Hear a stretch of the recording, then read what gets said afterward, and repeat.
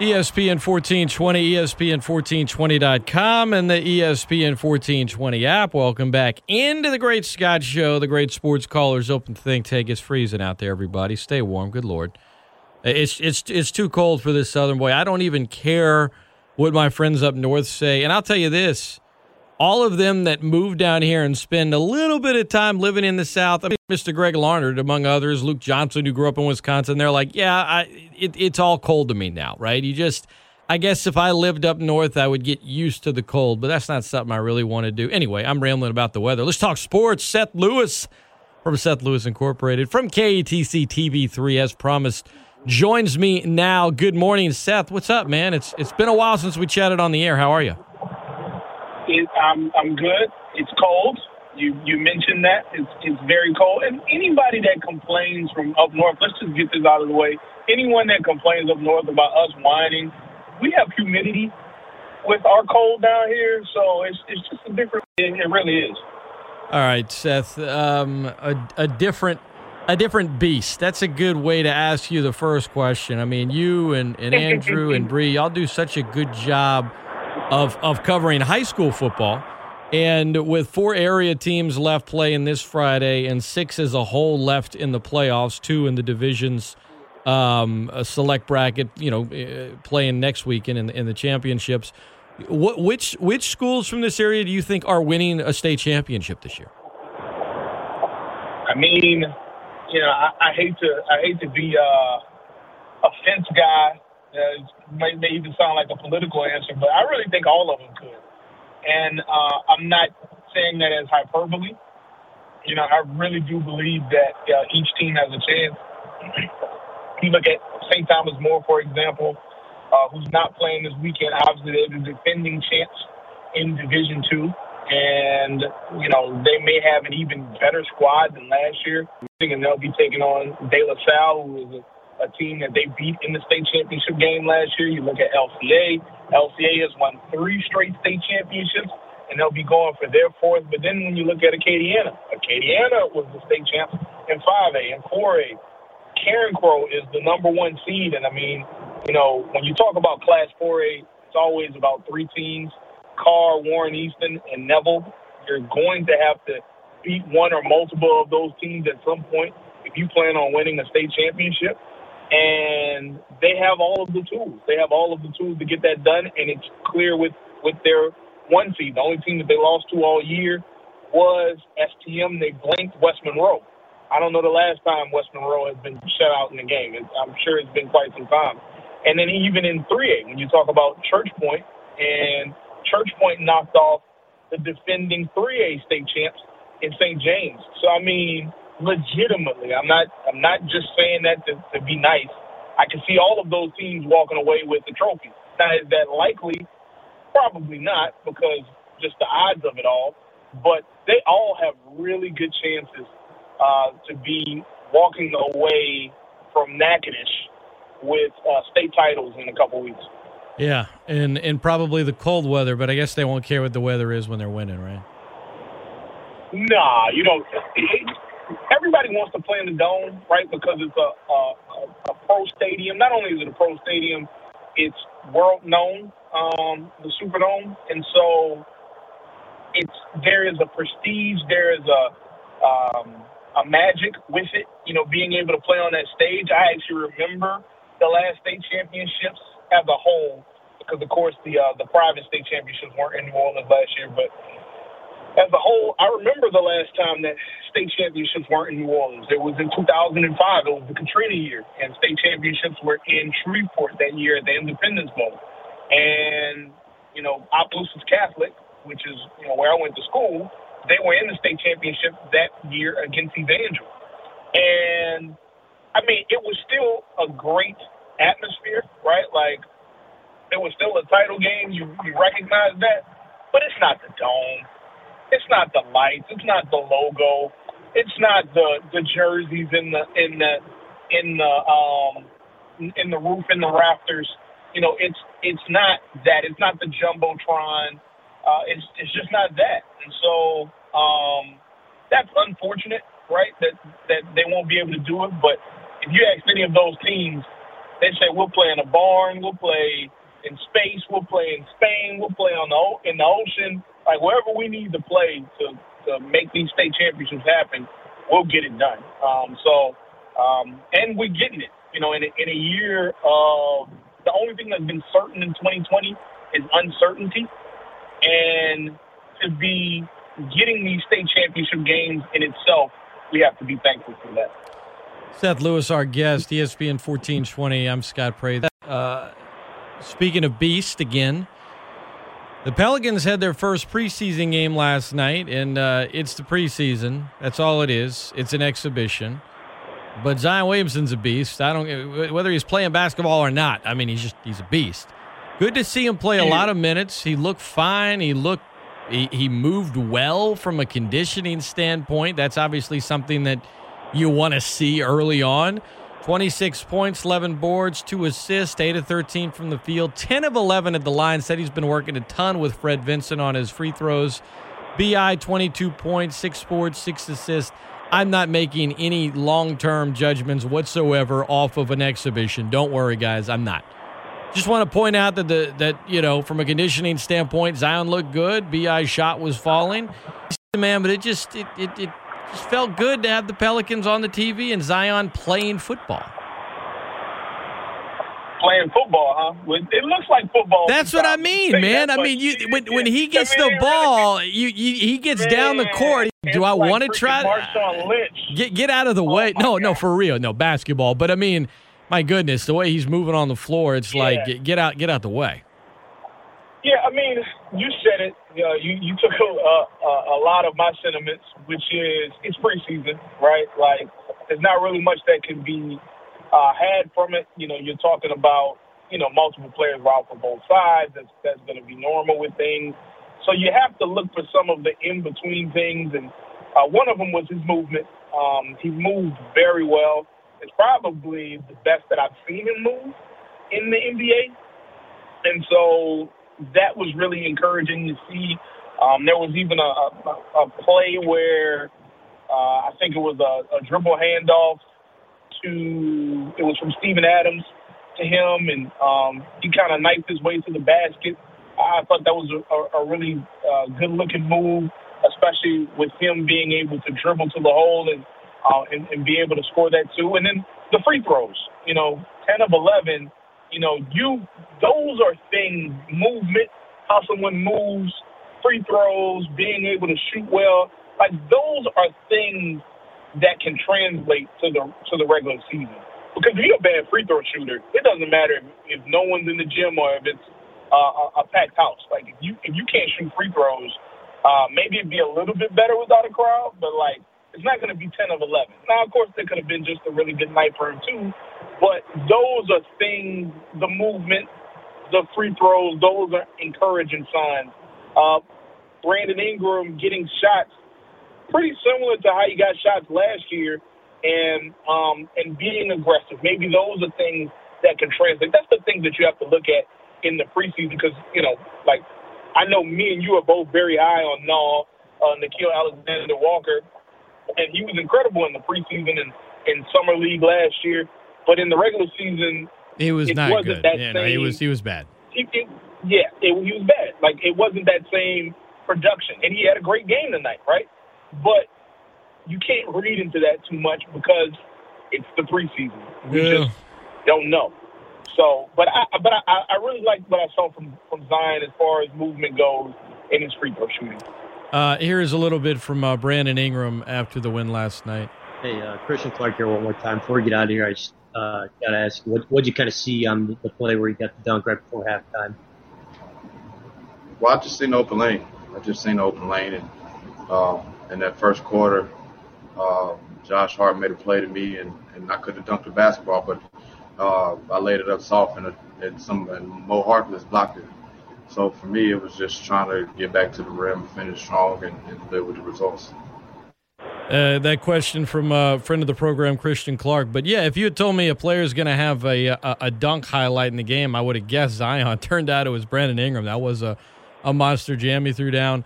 Getting back to the free throws for just a minute, you're going to need that because one issue I think this roster has is in terms of their players on the wings and their guards and their small forwards, they don't get to the line at a high clip, and you don't have very many guards that really push it inside and get to the line, and that's an issue, man. I think it can really win you some games, especially when the season slows down. I guess I'm thinking long term, but obviously, Zion can get to the line a ton, and if he's hitting them there, that's good. And one thing for Brandon Ingram, you want to see the defense improve this year. I'm not going to make any judgments off an exhibition, and I won't make any judgments probably until we're a month or a month and a half into the season. But I like how honest he is about it, right? He was asked about how he did on defense last night, and he gave let's just say it's a 4-letter word that rhymes with kit, right? We'll go there.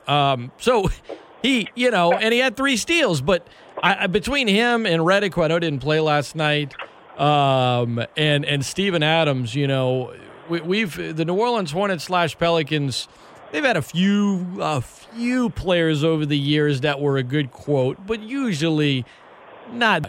I mean, the media is going to have, and the fan base is going to have plenty of good quotes this year with those guys in the locker room, man. It should be fun. It should be fun, especially if they win more than they lose. I don't know how many they're going to win or lose. The betting odds have them finishing around 500. Remember, it's a 72-game season. But I do believe this. I believe they're going to be a really fun team this year, Seth. Yeah, I think it's going to be fun to watch. I think it's going to be fun to see how they develop. I think it's going to be fun to watch how, Stan Van Gundy implements his defense. Maybe that's not the most fun thing to watch. That's not really something that you necessarily think, defense installation is fun. But it'll be interesting to watch for certain. And they have a lot of young pieces. It's going to be really interesting to see what guys take second leaps. What guys improve this year. I'm really interested to see, in the midst of all of the wings and guards and that rotation, I'm really interested to see how Josh Hart develops, because I think Josh Hart has a really smooth game in general, and I wonder if he improves his shooting numbers at all. Not to say that they were bad, but just I wonder if those go up. I wonder what the rotation is going to be like at the guard spot. The talk is of Lonzo and Bledsoe potentially starting together, but do they decide to maybe put somebody like a J.J. Redick in the starting lineup to just get a little bit more shooting in the starting 5, because like you said with guards, you can't. It's hard to be a good offensive team if you're not great at shooting threes or getting to the free throw line. You kind of have to be one of those. You have to be a really good free throw shooter, or you need to be really prolific from outside, at least in my opinion. And so, and especially in today's NBA and analytics of, everything comes inside or from the 3-point line. So it'll be fun. It'll be fun to watch, though, just overall, and just how B.I. and Zion take the reins on this team that is now clearly theirs. Seth Lewis of KATC-TV3, our guest, ESPN 1420 and .com. The NBA season tips off a week from the day. Pelican season a week from tomorrow. It's crazy. A lot of stuff going on. We talked high school football. We talked state championships. We talked NBA. I mean, college hoops as well, man, starting with the game last night in Baton Rouge between the Raging Cajun women and the LSU Tigers. 5-point loss for the Cajuns. LSU wins by 5. I think when you look at the stat sheet and you're like, man, the Cajuns really hung around despite a difficult night shooting, especially in the first half. But as you know, they scheduled that game late, and it was after the Southeastern game for Saturday got canceled. Coach Broadhead wants to play, man. They've already had a number of games canceled this year, and he says, look, we're disappointed we lost. That's what he told me last night after the game. We're disappointed we lost, but the only way we can get better and improve is if we're playing. And they got a tough matchup tomorrow against Rice, which is a 2:00 game, 1:45 pregame here on 1420. I feel like it was a close game, obviously, and at the same time, Seth, I feel like this team is going to finish. I don't think they're winning the Sun Belt. I think they're going to finish probably maybe second in their division. Like I feel like they're going to have a good bit of success in conference play. But what's your assessment of an expectation of the Rage Occasion women's basketball team this year? I think that, they have kind of been steadily improving since maybe a couple years ago when they were really, really young.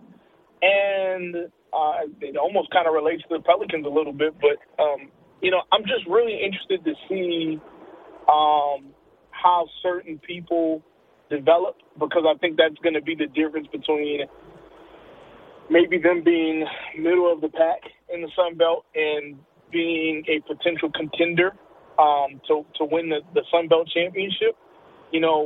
Like somebody like a Brandy Williams. Brandy Williams is someone who at times can be a very dynamic scorer, but she raised her game to another level. We've heard a lot about Kimberly Burton and her range being extended during this off season. Ty Doucette is Ty Doucette. I mean, the Ville Platte native, she is a beast. You can pretty much count on her night in and night out for her 15, 16 points and 12, 13 rebounds. But I think that's the biggest thing that you're looking at. And you like that they finished 5 points behind LSU. Now, LSU, I don't really know what type of team that they have, because that was their first win on the season, and the other games that they played this year weren't necessarily close. I was going to ask you, your thoughts on them as well, but I'm kind of feeling the same way. It's really hard for me to gauge that game last night.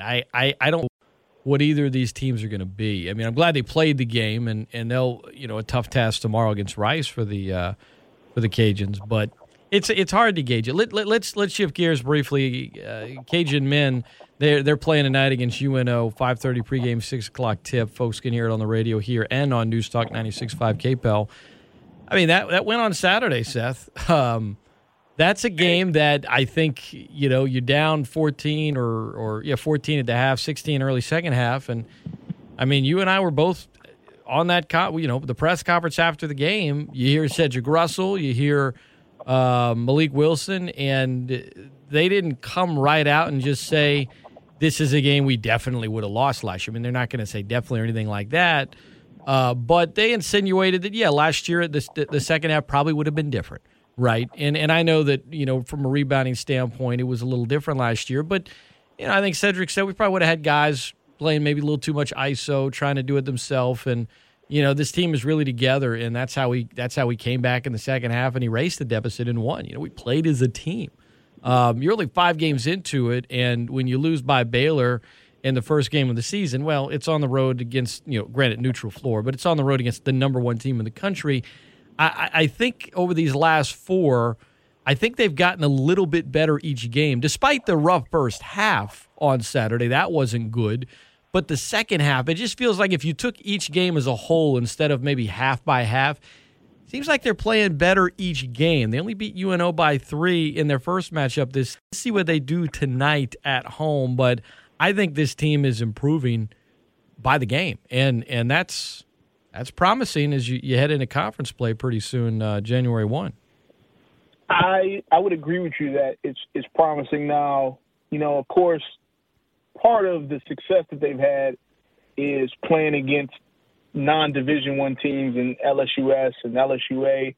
So some of those results have to be taken with a grain of salt. Like those two for sure. Games.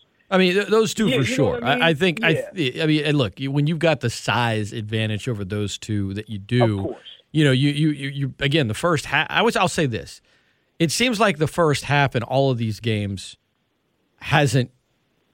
they have not played up to a standard that I think they would expect of themselves. Even in those 2 games, so I shouldn't say with each game. I should say this: they need to figure out what to do in the first half. But I think in the second half of games, you've seen some promises of a good basketball team. In the first half of games, not so much. I think if you looked at these all 5 games, even the one against Baylor, that's, I guess, my takeaway. So, what is this team? Are they more of what they've shown in the first half, or are they more of what they've shown in the second half so far? I don't know, but there's some promise there. Yeah. Well, and make no mistake about it, Saturday's win was a very quality win. Not only because they came back from down 16, but because Louisiana Tech is not a scrub, like by any stretch. Like, they're going to be a team that's definitely going. I would expect for them to compete for Conference USA this year. So to be able to come back on a team like that from down 16, and then even once they got the lead, they never squandered it after that. I mean, that was a really impressive showing in general. And maybe they didn't want to say it, but I'll say it. No way they win that game last year. Mm-mm. No way. Like that team, that in itself, the heart, the resiliency that they showed in that second half showed me that this team has matured a lot. Now, there's a lot of different pieces on this team, right? But that in itself showed me, okay, this team is different. Like, this team has something in the motor, under the hood, as Urban Meyer would say, that is a winning formula. And so, I think the interesting thing about them is when they get maybe some of the guys that are out right now, like if a Trajan Wesley returns, if a Kobe Julian returns, if those people are to come back and help contribute, the transfer from California, what can this team look like? Because this team already looks pretty decent. The size inside is, it's night and day from last year, right? When you talk about Duguay coming back, but also when you talk about Isaiah Richards and his ability to board Akuba, Theo, and his presence inside, and you combine that with Cedric and Malik, which, Malik is just a phenomenal athlete and phenomenal basketball player. But when you start adding more to that rotation on top of some of the guys that they already have playing now, it is going to be really interesting to see just how good they can get, because, like I said, they have a couple guys that are out right now that I think are really good basketball players, or at the very least guys that deserve to be in the rotation. So that I think is going to determine. I think they're more of the second half team than the first half team, to answer your question. But I think that's really going to determine how far they go, is when some of these other guys start coming back into the fold, just how they mix in with everything. Because I think they have a chance to be pretty good. ESPN 1420 and .com. I think the way that they can be, Seth, obviously, is chemistry and getting some guys back. I mean, let's not forget I think that the 3 players that were selected as their leadership council are all hurt right now, dealing with injuries. So, once you get to February, where are you at in conference when you start getting some of these guys back? And I think that'll go a long way toward it. But you got to, I guess, I like what I'm seeing from a chemistry standpoint. It's probably my biggest takeaway. Are they going to, be really good in conference? I don't know. But so far, I think they're trending in a positive direction. Seth Lewis from KATC-TV3 guest. Give him a follow on Twitter if you're not already, at Seth Lewis Inc. And check out all the stuff that he and Bree and Andrew do over at KATC-TV3. Seth, when we come back, Christmas Day is a big day for you because, 1, it's Christmas. 2, it's your birthday. And this year, there might be a lot of work on your birthday. We'll dig into Cajun football, Saints football, a little LSU football as well. Number of things to hit on when we come back right after this. This is The Great Scott Show. I'm Scott Prather. We'll be right back after this on ESPN 1420, ESPN1420.com, and the ESPN 1420 app.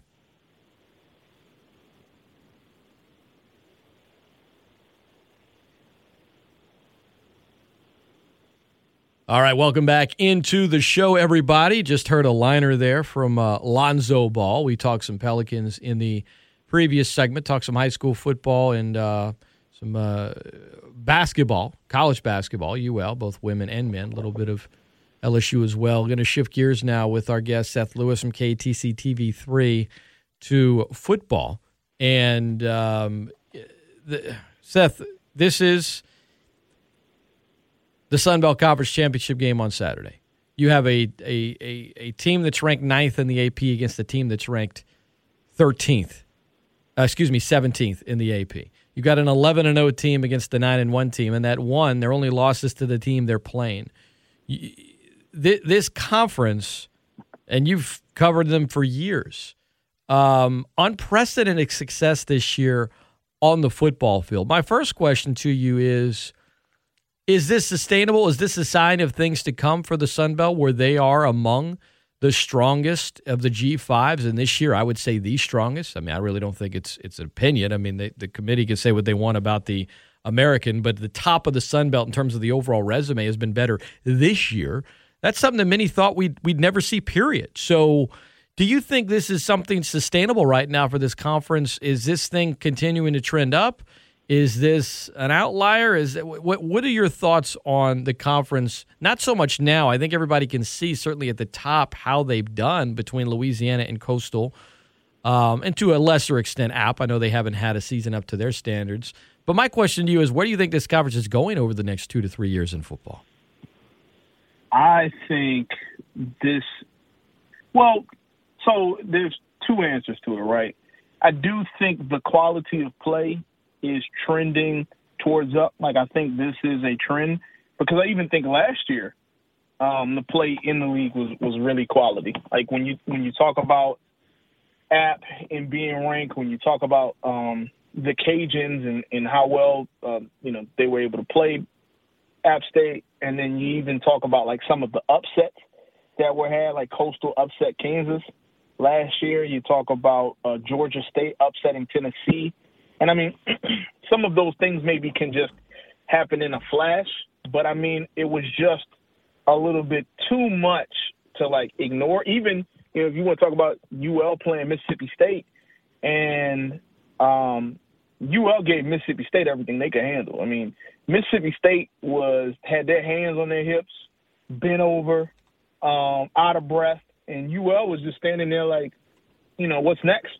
If there was another quarter in that game, I think it's a completely different outcome. And so I think this is the trend. I think this is the trend, and because you look at UL, you look at Coastal this year, App State's losses are to the number 9 team in the nation, the number 17 number 17 team in the nation, and Marshall, who I'm not sure if they're still ranked or not, but Marshall is a pretty good team as well. And so, I mean, yeah, I think this is the trend. I don't know if the rankings and like the AAC has gotten a lot of respect over the years as far as rankings are concerned. I don't know if the ranking respect will stay, because I think some of the ranking respect has come from other conferences starting. And so they were in place. Like, I just don't know from a national perspective if teams will still get the same respect as Coastal being number 9 or the Cajuns being in the top 20. Sometimes that can be a little bit harder on those teams unless they pull off an upset like, I don't know, beating Iowa State in game 1. But I do think the quality play is staying, and I do think that these upsets that we see in some of these early games against Power 5 teams, I don't think that's going anywhere anytime soon. ESPN 1420 and .com. So, by the way, Marshall, I think that they won the East Division in Coosa 7-1. They had a weird loss to Rice where they got blown out. But they won all their other games, and I think they play UAB this Friday for the Coosa Championship. So, they're not a bottom feeder in the group of 5 for sure. You're just referencing that other App State loss, but it's been a issue. And I asked Keith Gill some questions yesterday in a teleconference, and we played it in the first segment. You're a member of the television media. Do you feel like the Sun Belt? What are your thoughts on the job the Sun Belt has done, whether it be good or bad, in regards to promoting the unprecedented success that they've had in football in 2020? Better, as best as I could put it, that they could do better. These things need to be highlighted immediately, and I think it's been highlighted some nationally, but from the conference, it's been a little absent. I don't know exactly the reason why, but a team like Coastal Carolina being in the top 10, a team like the Cajuns being in the top 20, having these things, having a top 20 matchup in a conference championship game. I mean, to be honest, the SEC will have a top 20 matchup in the championship game. I guess the Big 12 will have one. The Big 10, I guess, Northwestern is a top 20 team. But, I mean, the Pac-12 won't have a top 20 matchup in their championship game. The AAC, which is not Power 5, but still, like, they won't have a top 25 matchup in their championship game. I mean, my point being, and obviously the ACC does with I think you've got a number of them, but in terms of like, I mean, if you just look number 9 versus number 17, or if you want to look at the Sun Belt, if you want to look at college football playoff, and you said 13 versus 19, you'd be like, all right, what conference is this? You wouldn't guess the Sun Belt. You might guess the American. But I mean, SEC. You might guess the Big 10. I mean, sometimes the team that's on the other side of Ohio State, that's right, isn't that grand. Yeah, and the Big 12 is what? ACC. Yeah, the Big 12's got Iowa State and Oklahoma, and it's like, okay, that Iowa State team's ranked pretty high. Give me one of their losses at home by 17. You know what I mean? So 100%. I mean, like the ACC without if Notre Dame isn't playing in the ACC this year, who is the team that's facing Clemson in the championship game? You know what I'm saying? Like, let me look that up because I don't even know. Miami would be Miami, who just got their doors blown off, right? They lost. They gave up 62 to North Carolina. Yeah, I mean, and North Carolina's had a good year. There's no disrespect to North Carolina, but it's just to say that this is a really, really quality matchup, and they've had some really, really quality teams, and they've pulled off some really, really quality upsets that go beyond just UL and Coastal Carolina. When you talk about Arkansas State beating Kansas State, it just could be better. I mean, it could. I found it. There's a lot of response on social, and the transcript of his response to a few of my questions is over on our website and the ESPN 1420 app this morning. But he doesn't feel like the media has much sway in regards to a college football playoff committee. And I just, over the years, back when the BCS was around and seeing coaches that really shout loud and commissioners that shout loud, and just watching how the media works in the sports world when you just see momentum, whether it be behind a player for MVP or Heisman, or a team that, just wants an at-large bid and all that stuff. I remember Mac Brown just, trying to get Texas into a BCS game back in the mid-2000s, and Cal probably had a stronger one, but he's going on TV during a game late in the season between Cal and Southern Miss that was a makeup game because of a hurricane earlier in the year, and in Cal, they didn't look great in that game. They still won, but there's Mac Brown against Texas. And I don't know that the commissioner has, a platform to go on at halftime during a game. I have no idea, but I'm sure that Mac fought to get on there. And I'm just using that as an example. I'm not trying to say that that's what he should do in regards to Gil, but right. You could be more vocal. I guess my thing is, I do think, and maybe I'm biased, Seth, you and I are in the media, but I do think, certainly, especially from a national standpoint, I do think the media has a little more sway in terms of the mind of some of the voters, whether it be the AP poll or the committee, than perhaps people give credit for. I mean, the image of the Sun Belt is not up to par with how they have performed on the field this year in football. I think for some it's still hard to move on. And go ahead. Yeah, let's put it in even simpler terms. This is an unprecedented year for the Sun Belt. I don't care if it has influence or not. It should be promoted and celebrated, period. This is unreal what's happening. And maybe some of it is due to 2020, but like we're talking about it trending in the right direction. This could happen again. But there's a chance this may never happen again in Sun Belt history, where two teams are ranked in the top 20 and one is ranked in the top 10 in the AP poll. That may never happen again in the Sun Belt history. So that is why in itself it should be promoted, celebrated, talked about, stumped about. It doesn't even matter if they're telling you, oh, well, you're doing all that stumping and it doesn't matter. Who cares? You got a lot to stump and brag about right now. So I just think that in itself is enough. He said plenty of good things about the conference on the teleconference call, but that's the teleconference call happening because it's conference championship week, and I don't know. I think he does some. I am not as critical of him perhaps as others are. I think I am critical of the lack of visibility and just getting out there and doing a little bit more. And I was critical of their lack of response to when Coach Looney passed away. So I'm not going to sit here and act like I've been nice about it or anything. But anyway, let's move on. Seth Lewis of KATC-TV3, our guest, ESPN1420.com. Seth, the New Orleans Saints laid an egg on Sunday, and yesterday morning I wasn't going to sit here and try to say anything about. I wasn't going to draw any positives to Sunday's performance. If you wanted me to look at an overall positive, well, yeah. I mean, you're 10-3. You're going to the playoffs. You got a deep roster. You can bounce back. All that stuff. I get it. But in terms of that actual performance, no, I'm not going to sit here and tell you, oh, it's fine. Don't complain. I mean, you're just spoiled. No, be upset. It was really lousy. I thought Kat Terrell of The Athletic did a nice job last night on Twitter. She's like, look, here's why people are upset. One, this happens every year. She talks about them having a clunker, right, like they had on Sunday. She says, two, people think it means it's going to happen again in the playoffs. She says, three, people are worried it's the last chance for a while because Breeze is almost 42.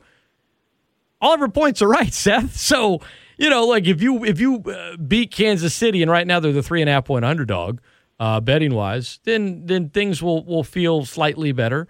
But, I mean, no, I'm not going to sit here and sugarcoat what happened on Sunday and Taysom Hill's performance or anything like that. It was just flat out bad on Sunday.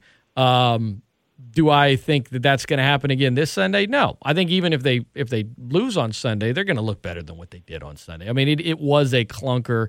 Let's see what they do the next few weeks. The goal is just having it not happen in the playoffs. And my question to you is, of all of the issues in the loss to Philadelphia, and there's a lot, which one is your biggest concern in regards to possibly happening in a playoff game and costing the Saints a shot at another Super Bowl? Biggest concern, that's a good question as far as costing them, because the defense, giving up 250 yards rushing, you have, just like you said, you outlined it great, that you have reason to be upset with it all. But I will give them the benefit of the doubt as far as moving forward, because it had been 55 games since they'd allowed a 100-yard rusher. So that defense has been pretty rock solid as a run defense for years now. So I don't think that's a carryover. That doesn't concern me. And it was Jalen Hurts' first game, so you didn't have that much film on him, whatever. I think the thing that would probably concern me the most, because I'm just not sold on Taysom. I mean, I'll just say that. Long term, no. I mean, likewise. I'm not sold on Taysom long term. Like I love the role that he's provided for the Saints over the last few years. It's so invaluable, especially when you think about an NFL roster, let's say in comparison to like a college roster, because on an NFL roster you can have only 48. I don't even remember what the number is now as far as active people on game day. Obviously you can have 53 people on your active roster. I guess that's you're allowed a few practice squad call ups, 55 and all that. It's 2020 is weird. But the point is, limited number of roster spots. So when you have someone who's a backup quarterback who also plays wide receiver, tight end, you probably could put him at right tackle. I'm only kidding. Kick returner. He could kick return. He could punt return. He can play any position on special teams. Like, that is so invaluable. Like, it's really hard to understate just how valuable that is, being able to fill all of those positions. But as a quarterback, I'm just not sold. And so if Drew Brees isn't able to come back for the playoffs for some reason, which all signs of that he's trending towards maybe coming back maybe before the end of the regular season, I don't know. But let's say Brees gets re-injured and Sean Payton is like, well, we're going back to Taysom Hill. That would worry me. Like, if Taysom Hill is the starting quarterback this Sunday, I don't think, I'm just put this on record, I don't think the Saints have a chance against Kansas City if Taysom Hill is the quarterback. Maybe the game could be close. I don't know, but against Kansas City, the biggest thing is, like, you got to keep up with them most of the time. Like, it ain't really no holding them to 17, 20 points. Like, you got to be ready to score a good 28, 35 points in order to have a chance in that game. And so that's probably the thing that worries me the most, is if Drew Brees isn't healthy and, Jameis Winston isn't playing, which, I've seen people bring his name up. There's no guarantee that the Saints go undefeated with Jameis Winston as their quarterback. But that would probably be the thing that concerns me the most, because I just haven't seen enough to say, yeah, the Saints would be all right with him under center. I have some worries about the interior of that offensive line, man. I just between Pete and Easton and Ruiz and some of his struggles as a rookie. I think all three of those guys have shown to be really, really good run blockers. Pass blocking, though, let's be honest. If Drew Brees is your quarterback and Sean Payton's your head coach, you're going to be throwing the ball. And especially in a game where, if you're playing an explosive offense, certainly Sunday in Kansas City, I think back to how the season ended last year against Minnesota. I think to potential matchups in the NFC, right? I mean, a potential matchup with the Rams. I think of Aaron Donald and crew and Michael Brockers, and it's like, eesh, I think Armstead is really good. Ramczyk is really good. I think McCoy is good, but right now he's playing with, 1.5 arms. I mean, not literally, but he's dealing with kind of the RoboCop. Yeah, I don't know what you would call it, cast or not a cast, but he's not at full strength. All right, let's just leave it like that. I'm mumbling here. So that's kind of, for me, like, I think the defense will fare better than they showed on Sunday, because I think they've been showing what they're capable of. I think that, Quan Alexander teaming up with Mario Davis, I mean, you've seen a big impact there. You've seen growth. Not on Sunday as all that much, although Quan played good in the second half. My big concern right now is the O-line in the playoffs. If they're going to stub their toe, and the odds of them winning a Super Bowl are not as great as them losing in the playoffs, let's be real. I think that if they do lose, we're probably going to look back at the game and say, boy, this was the biggest reason why. That's my big concern right now. Yeah, I think that's a very valid concern. You mentioned the Rams, another team that, they have to make the playoffs because their record is pretty not good. So they're coming out of the NFC East. But the Washington football team, that D-line, team, yeah. Yeah, man, that D-line is crazy. And I've watched a few Washington games, football team games, I should say. And I kind of like them. I kind of like Washington with their D-line, with Antonio Gibson at running back, with Terry McLaurin at wide receiver. So you figure they'll be playing either Seattle or Tampa Bay or the Rams, probably one of those three teams. And I don't know, man. I don't know. Yeah, I don't know. But I agree with you that the interior of the offensive line is something that's certainly a concern. You got to keep Brees upright. When he gets, you got to keep any of them upright when they get back. But yeah, that's up there for me. The interior offensive line, and then Taysom Hill being the permanent. I don't want to say replacement, but and I say permanent. I'm just talking about this season as of right now. Him being someone that is dependent on to really get them places, because I look at the Saints. The Saints have had so much success, and I don't think it's exactly this, but it's like this with the way they were playing. And even though they were undefeated, you knew they were due for a loss. Unfortunately, like you knew that was like coming at some point. You know what I mean? Like you knew that if they ran the table and went 16-0, that was going to be very surprising, at least for me, based on some of their performances. And the Saints defense has played so lights out, especially over the last, month and a half, that I don't think it's the same exact thing to the Steelers, right? If they continue to run the table, I don't think it would have necessarily surprised anyone, but also the Saints offense just hasn't. I mean, would you say there's been a game with Taysom Hill where they've just been clicking on like all cylinders? And like, no. I thought the first half of the second Atlanta game and the first drive of the second half was good. I thought that Sunday was horrendous. 100%. I thought the last quarter and a half at Atlanta was bad. I thought the game against Denver was gross. And the first game against Atlanta was okay. But it was designed to be gross. The Falcons aren't all that good, So, yeah, man, I tell you this: if Taysom keeps fumbling the way he is, I don't know that when Breeze comes back, you're going to see Hill featured as much in that quote Swiss Army knife role that many love to see him in. I mean, Ingram fumbled twice in a game. Clearly, he was the better option than Tim Hightower. I'm looking back at 2016, granted. But Sean Payton's like, nah, you don't fumble. You fumble that much, you don't play. I mean, Taysom has fumbled 13 times this year, or 10 times this year. I'm sorry, 13 in his career. 10 times. He's only lost 3. But, man, I mean, some of those could have rolled a little differently, and it cost him in the game against Green Bay.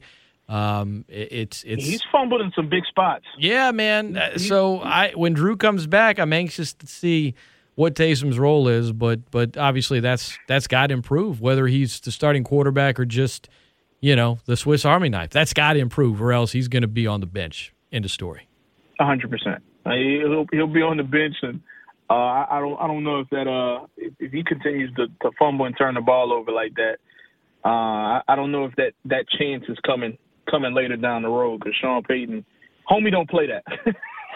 homie does not play that. I like the In Living Color reference. Seth Lewis has been our guest, ESPN 1420, ESPN1420.com, and the ESPN 1420 app.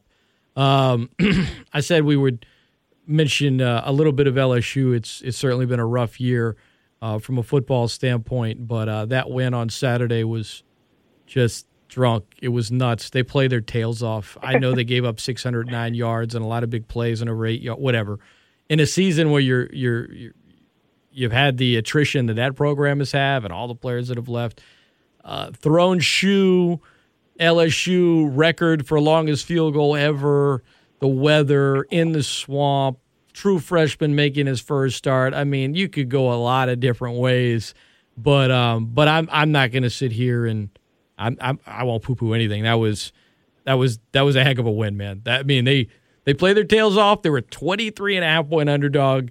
No one thought they were going to win except for maybe themselves. But that was a heck of a win. I don't know what's going to happen Saturday against Ole Miss, and obviously they're not going to a bowl game. But for LSU, I think in a year where there hasn't been much of anything to celebrate. I shouldn't say a year, because it was this year in 2020 that they wrapped up the greatest college football season ever. In a season where there hasn't been much to celebrate at all, they finally got at least one thing to hang their hat on, and that was that game in Florida. Yeah.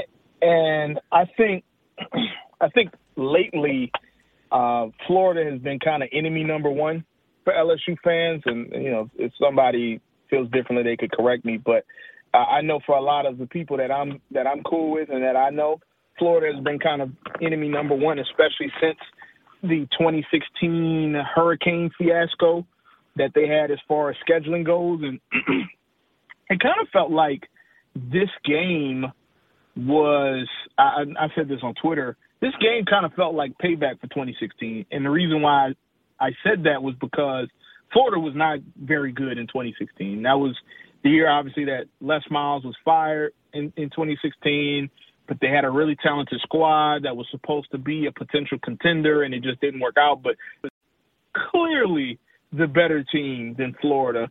And Darius Geis went the wrong way on a run, and, Florida left Death Valley with the victory. They had no business winning that game, no business winning Saturday.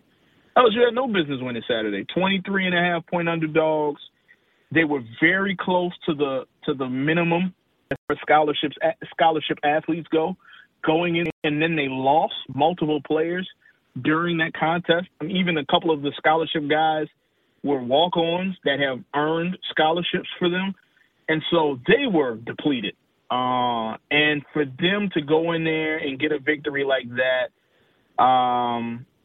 it's definitely a feel-good moment for Tiger fans, again, because of, like I said, all of the history that they have with Florida. It felt like they were a shoe-in to win that game, right? But, no, it's a good win for them. There's still going to be a whole lot of changes once the season is done for LSU, I would imagine. But I don't know, Scott. This year has just been, for them, has been just so weird because there's the side that's like, well, they should never lose the way that they're losing, right? Like, and it was good to see, if you're a fan, it was good to see the heart that they played with against Florida and being able to pull out a victory like that. But it's like, when you just if you just listed out all of the people that they've lost to the draft, all of the people that they've lost due to opting out, which people can say, oh, that's an internal thing, but like a whole lot of players are opting out this year due to COVID-19, but due to the NFL has maybe penalized guys before for opting out. It doesn't seem like it's going to be as big of a penalty because people there was uncertainty dealing with this season. But I mean, the amount of attrition that they have gone through, I think there's only two programs in the nation that could maybe go through that and not have a similar season to LSU, and that's Alabama and Clemson. That's what you're shooting for, but, I mean, truthfully, I really think that's the only two programs that can lose that many players and have as bad of a season because, mind you, if LSU had 3 or 4 rental wins, now you're talking about a 3 or 4 win season turning into a 7 or 8 win season. You know what I mean? Like, if you have some of those non-conference games against FCS opponents or against like Rice, they were supposed to play Rice in Houston, like those are probably wins.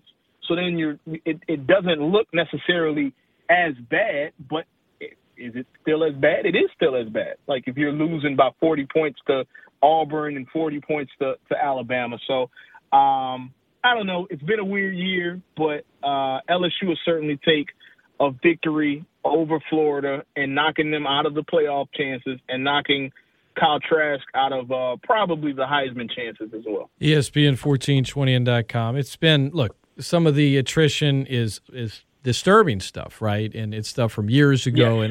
And neither you or I are trying to, make, I guess, it's all serious. I'll say that. We're not, there are things that are bigger than football. We know that, but for the players currently on this attrition, I'm talking about players leaving. Right. That's what I'm doing as well. Right. There's that too. Yeah. I just want to be clear. I know I know how some folks get when I said attrition, I'm talking about players leaving and coming from the program. There's obviously been the other black clouds, the other things that have been going on around the program that's very, very serious. That wasn't what I was referencing, but that's there too. That's certainly there too, and like you said, that's certainly very serious. But yeah, as far as attrition of players leaving, coming, even Eric Gilbert last week, I've just not. There's not a lot of programs. Most programs would look like LSU looks right now if they dealt with all that. ESPN1420.com. Seth Lewis has been our guest from KATC-TV3.